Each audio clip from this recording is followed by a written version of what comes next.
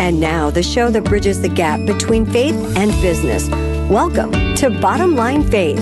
On today's show, Sharon Pearce, CEO and President of The Villages. We are seeing an unprecedented need for caring adults of faith who have a faith community around them to support them in this world. And we know that not everyone is called to be a foster parent. But if you know a foster or adoptive parent saying, I'll help you one evening a week, or let me take the kids to church so that you two can go to the grocery after the service is over, are ways that we can sustain that single family for each child that we're privileged to serve, and grow the faith community around these children so that they see they are a person of value, not only in God's eyes, but in, our worldly eyes. Bottom Line Faith, we are back on the air. My name is Adam Ritz, one of your co-hosts, along with Ray Hilbert. Ray, I thought we'd start today by reintroducing ourselves to the audience. Yes. Is that okay with you? Absolutely. So we are really excited about this program at Bottom Line Faith, where Adam, this really is, as we describe, a place where we like to, the analogy we use is where we like to lift the hood and tinker around in the engine of Christian leadership to see how these high capacity, wonderful Christian leaders, how they think, how they live, how they make decisions, experiences, and lessons learned. And it's really a lot of fun to get to do what we get to do, an incredible variety of guests that we've had in our episodes. The fantastic part for me, and I've said this before, is that and you book, you're the talent agent, if you will. You book the guests on the show. I sort of just appear and co-host with you. And I never know who's going to be on the show. And today I had a chance to speak with our guest, and I'm really excited for the things that are happening in the building that we are in right now. It's very exciting. It really is. And our guest today is Sharon Pearce, and she is the president and CEO of The Villages. And we're going to learn all about not only Sharon, but the ministry here at The Villages. We're in downtown Indianapolis, and so we've been doing episodes all across the country. So it's kind of fun to be back on home turf for this episode. And this is going to be a great conversation because we talk with business leaders, we've talked with athletes and celebrities, and everybody's making a difference in the world in their own unique way. And we're learning that in our program here at Bottom Line Faith. But this is going to be special because we are going to get to the core of some societal issues, some things that absolutely are affecting our culture, the well-being of our country, and we're going to really take a look at how one particular organization is making a huge difference in the lives of families and future leaders. Sharon, can you tell us a little bit about The Villages? I would love to. I'm Sharon Pearce. I'm the CEO at The Villages of Indiana, and we are actually a statewide organization. So we could have met in Indianapolis or Gary or Kokomo or Evansville or Bloomington. We have 20 offices throughout the state. But we talk often about the fact that we champion families for children at The Villages. We believe strongly that children grow and flourish and develop and really reach their full potential best when they are raised and nurtured by a loving family. And we know that's not as common as we would like it to be in our communities throughout Indiana today. And so The Villages has a huge job right now. We have to stand in the gap for those children who don't have the family. Perhaps it's at this point in time, perhaps it's never, who can be there for them. So we try to make sure that every child has that dedicated adult who wants more than anything for that child to reach their full potential.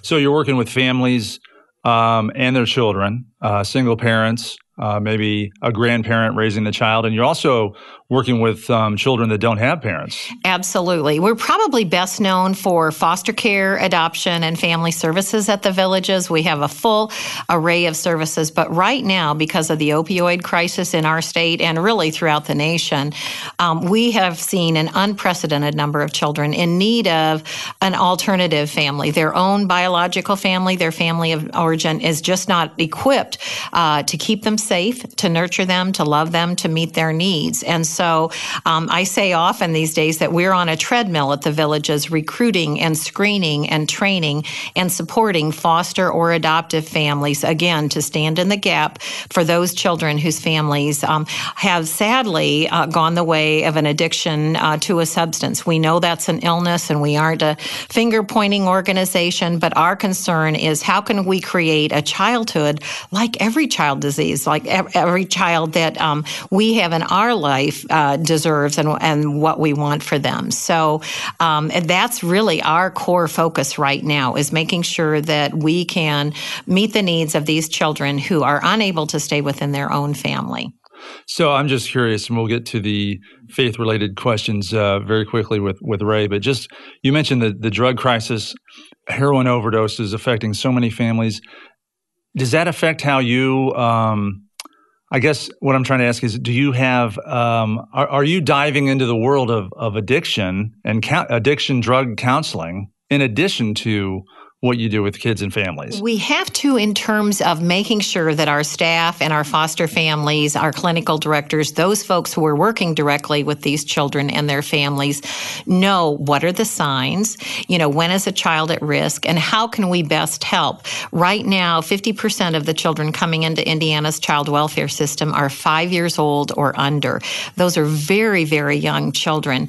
20% of newborns in Indiana are being born addicted to some kind of drug, which is just a phenomenal statistic in my mind. It is. So you're right, Adam. We have to know what that drug culture is doing to families and how we can best intervene, and what kind of hope there is for those who are addicted to a substance like heroin, cocaine, or an opioid, to be able to fully recover. Our juvenile judges are saying that they're concerned that only about 1 in 3 of these children will ever be able to go back to their own family of origin, which means that more than ever before, the Villages is not only going to need foster families, we're going to be desperately looking for forever families, as we call them, adoptive families. And one of the things that we're so proud about at the Villages that, and I know this would bless the Lord, is that 9 out of 10 children that the Villages serves in foster care are in only one family.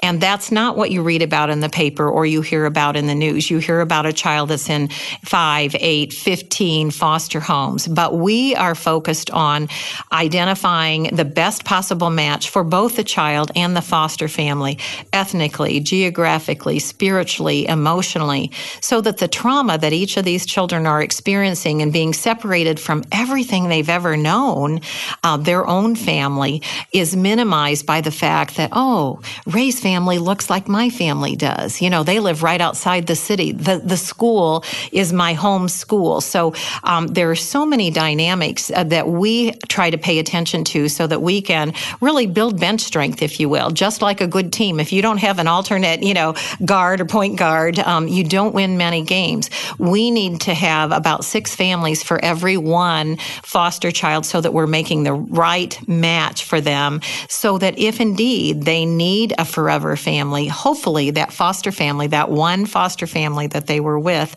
is the family that they'll be spending the rest of their life with. And that then begins to minimize the trauma and the pain and the crises that they experienced when they were separated from everything they know. Great organization, great cause, and the website is villageskids.org. Villageskids.org if you'd like to learn more or even donate. Absolutely.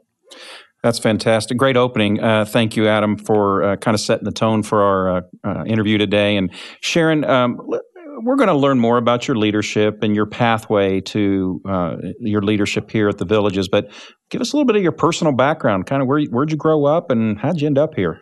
I kind of grew up a consummate mom, if you will. I'm the only girl in my family, the oldest of 4 children. I had twin brothers that were a year and a half younger than I am, and a younger brother who was 6 years younger than they were. So, and my mother died at a very young age of cancer. My father was diagnosed a month later with cancer. And so I think I just was called to provide the nurturing heart that God had given me for my own family. And that really paved the way for my work with the Villages, my work in child welfare for, 35 or 40 years. I start to lose count. But, I was blessed to be born into a family of faith. And so the older I get, the more I thank the Lord for that foundation of a strong faith and the value of family. And so many of the children that we work with at the Villages never had the foundation of a mom, even for 47 years. My mom lived to 47. So I try to every day have that attitude of gratitude for what God blessed me with as I felt called every day to this important work. That's amazing background. And so, did you grow up in the Midwest? I'm a Hoosier. Born in Fort Wayne, Indiana, Lutheran Hospital, which has been rebuilt. But we lived in Illinois for a few years. We joke about my husband following the soybeans. He was with Central Soya and a company called East Daily, but those soybeans brought us back to Indiana. And I was privileged to serve as the director of child welfare for the state of Indiana before coming to the Villages, and have been here as the CEO for about 25 years. So kind of a long, rich history, but then that blessing of a wonderful personal life, a very supportive husband. We have 4 children ourselves. They're all married, and we love those 7 grandchildren under 7. We call it joyful confusion when we're all together. But, I love the fact that my grandchildren get to know about the work that I do, and they love adopting a child in foster care at Christmas. And that sense of compassion is one of the things that I've just loved bringing to my own family and my friends, my small group, through the work here at the Villages. So I think we're called, as leaders to make sure that the values that God has planted in organizations like the Villages are dispersed as broadly as possible. Well, thank you very much for that background. And so this is Ray Hilbert along with our co-host Adam Ritz. We are on the Bottom Line Faith program. We are interviewing Sharon Pearce, the president and CEO of the Villages in Indianapolis, Indiana. Where did the name The Villages come from? We were actually a spinoff of an organization in Kansas called The Villages that was founded by Dr. Carl Menninger. And many folks know Dr. Carl Menninger because of his concern around substance abuse in the Menninger Clinic that's in Kansas. But he also had a very vital concern about children growing up in the 60s and 70s who were abused or neglected, and felt like, these children are coming from a family where violence is prevalent, and they're being placed in an institution. How are they ever going to know what it's like to truly be a part of a family? And so he developed an agency called the Villages of Kansas, and what were called family model group homes that had married couples as the house parents, and then, really functioned as a family unit where children could have responsibilities within the home, where there would be vacations, extracurricular activities, the kinds of things that all of us as a parent want to provide for our children. Lily Endowment got really excited about that concept and did a site visit to the Villages of Kansas and thought, you know what? We'd like to see this concept grow in Indiana. So the Villages of Indiana's first seed dollars literally came from our friends, in Indiana. What would we do without Eli Lilly and the Lilly Endowment? And we started initially with a network of 10 family model group homes, and now have really, it's kind of an interesting case history, have redefined ourselves, because when you have a group home, that doubles the cost per day of services. When you think of the cost that any of us have in home ownership, insurance, maintenance, those kinds of things.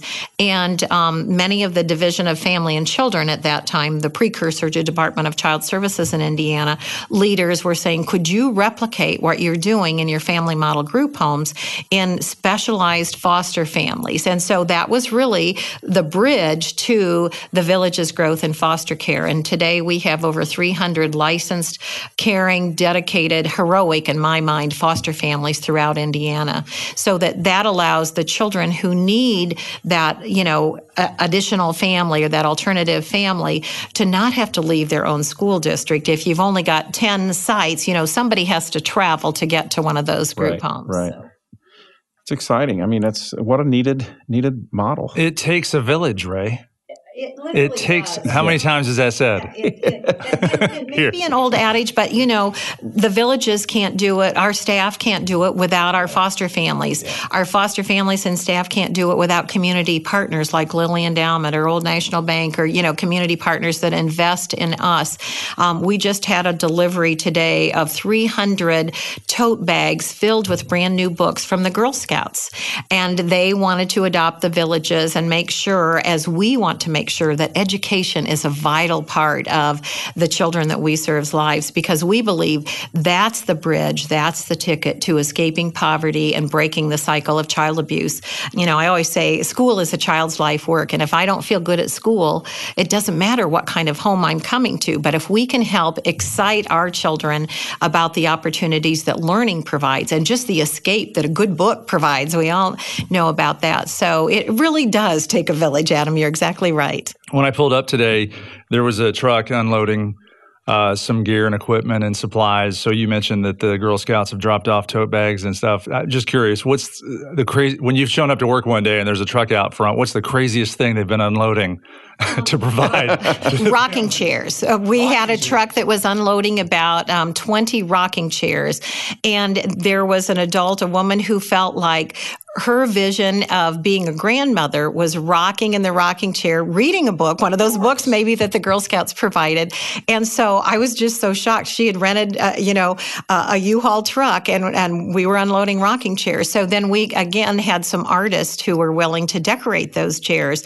And so those are now in the homes of foster families and kinship care families, those grandparents that are providing that critical role of raising their grandchildren if the parents are incarcerated or involved with drugs or alcohol. So, but that was the shocker. Where, this isn't a furniture store.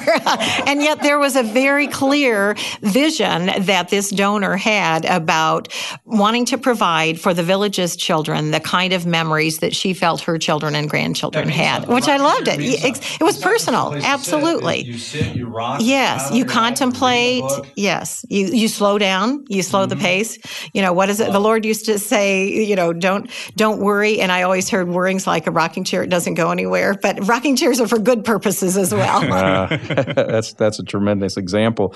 So let's talk. We'll get to a story or two in a few moments about some real case scenarios, right, of the work here at the Villages. But I really want to kind of unpack some of the lessons learned that you have gleaned in your leadership over the years. So would you just share a little bit about what's the hardest lesson you've learned as a leader, particularly as a leader that's trying to live out her faith on a daily basis? I think the hardest lesson, and it's probably true for any nonprofit leader, is the resources available never match the need that exists. And so that is heart-wrenching. If anything were going to keep me awake at night, it is those children that we can't reach because we haven't licensed those 10 additional foster families yet, or those staff that are working so hard that I haven't been able to provide the kind of salary increase they deserve because there's just not the resource there. And so I do think that is an ongoing challenge. But, I had a mentor many, many years ago when I was director of child welfare, actually, who said, Sharon, more than anything, you need to learn to sort out what you can control from what you can't control. So I may not always be able to control what that resource pool looks like. And certainly I spend a lot of midnight oil on grant writing, I assure you. But I can control what kind of an environment we have for our staff, what kind of respect we treat one another with, how we honor our foster and adoptive and kinship care parents. And so that was such a powerful lesson to me. And it doesn't sound like rocket science, but it's harder than one would think, because I think particularly when God gives us a heart for a mission like the Villages mission, you want to do it all. And yet I'm minimizing what I can accomplish if I'm focusing on things that I really can't impact just now, at least. Maybe later. My husband always jokes that the reason we're married is because I don't know how to say no. And that's not really true. He's a wonderful guy. But it is hard to say no in this work because you want to, every intern that calls, you want to open the doors for them. I want to know that folks are going to come behind all of us and our staff in the future and care about these children and their families in the same way that we do. And yet that's not doing the mission a favor if we're over-promising and under-delivering. I love to, under-promise and over-deliver. Well, one of the things, that's a really great process that you've laid out there, and a thought, principle, because we have a lot of business owners and presidents and CEOs that also listen to our program. And while you've shared that in the context of an a leader in a nonprofit environment, it really is true in the for-profit world too, because what business owner doesn't want to grow their company to a certain degree and hire people, but they also always have to manage limited resources. So I love what you had to say about focusing on what you can control and being a good steward over the resources, whether it's, in your case, clients and families. In a business, it's customers and vendors and employees. So I think that's a really great takeaway, at least for me. So that's really good. So that's a hard lesson to learn, but it's one you've learned to live with, it sounds like, and learned to deal with. On a kind of a kindred note, what's the biggest mistake you can recall ever making as a leader? I do think it was over-promising some deliveries in terms of what we could accomplish for children and families, and then having to scale that down. And so and it was before that wonderful mentor, shared this with me. But I think that is a hard lesson to learn. And again, you have the heart for wanting to see that everything is accomplished. But what I found was maybe we got to everything on that important list, but everything wasn't done at the level of quality that we all at the Villages feel is so important. So that was really an initiative and a synergy for us to build in kind of that performance quality improvement process that's so critical to any organization, for-profit or not-for-profit, and looking at, when we have situations that aren't as impactful as we would like them to be, what can we do the next time around or next quarter to prevent this so that we have even better outcomes. Our results for children are really pretty amazing. The fact that, again, every child at the Villages, 9 out of 10 are in only one family. One of the other groups that's really a critical population for us are those young people who are aging out of foster care. And these young people are 17, 18 years of age. They were never able to be reunified with their family of origin. They weren't adopted by a forever family. And so they are a family of one, and they desperately need dedicated adults like we have at the Villages to invest in them. But nationally, only 1% to 3% of those young people go on to college. And we've got, or any kind of post-secondary experience. And the Villages on any given day will have around 70% who are involved in some kind of post-secondary training, and many of them in college. But I feel like it needs to be 100%. And I know our board of directors does as well, because again, that is their opportunity to break the cycle of poverty and be able to be self-sufficient and fully support their family, their future family. We're very outcome driven. And sometimes I think that comes from making mistakes. It's like parenting. It's a lot like parenting.